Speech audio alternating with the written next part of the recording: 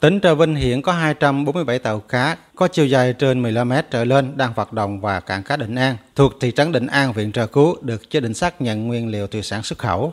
Trong đó có 241 trên 247 tàu cá được cấp giấy phép chứng nhận an toàn thực phẩm, đạt 97,19% số tàu cá đang hoạt động. Nhằm thực hiện tốt các giải pháp khắc phục về chống khai thác hải sản bất hợp pháp, không khai báo, không theo quy định. Đến nay, tỉnh Trà Vinh đã triển khai lắp đặt thiết bị giám sát hành trình cho 247 trên 247 tàu cá đang hoạt động.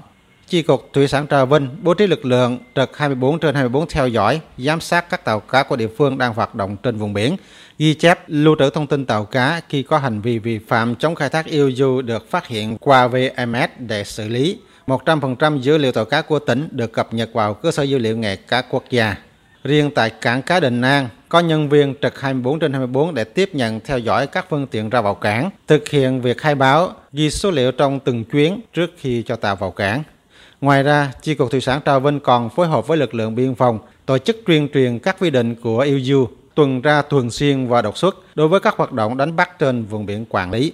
Thiếu tá Nguyễn Đa Lộc, đồn trưởng đồn biên phòng Trường Long Hoa, Bộ Chỉ huy Bộ đội Biên phòng tỉnh Trà Vinh cho biết. So với tình hình chung trên cả nước, vì tình hình tàu cá của tỉnh Trà Vinh xâm phạm vùng biển nước ngoài cũng như là vi phạm về chống khai thác IUU là không có diễn ra, thì có được kết quả trên. Trong quá trình thực hiện nhiệm vụ là đơn vị đã phối hợp cùng với địa phương tổ chức các buổi tuyên truyền cho người dân nắm chắc cái quy định về trách nhiệm trong cái chống khai thác IUU. Riêng đối với phương tiện thuộc diện là lắp đặt thiết bị giám sát hành trình là tổ chức là kiểm tra chặt chẽ. Thì trong thời gian vừa qua các phương tiện đã chấp hành rất là tốt.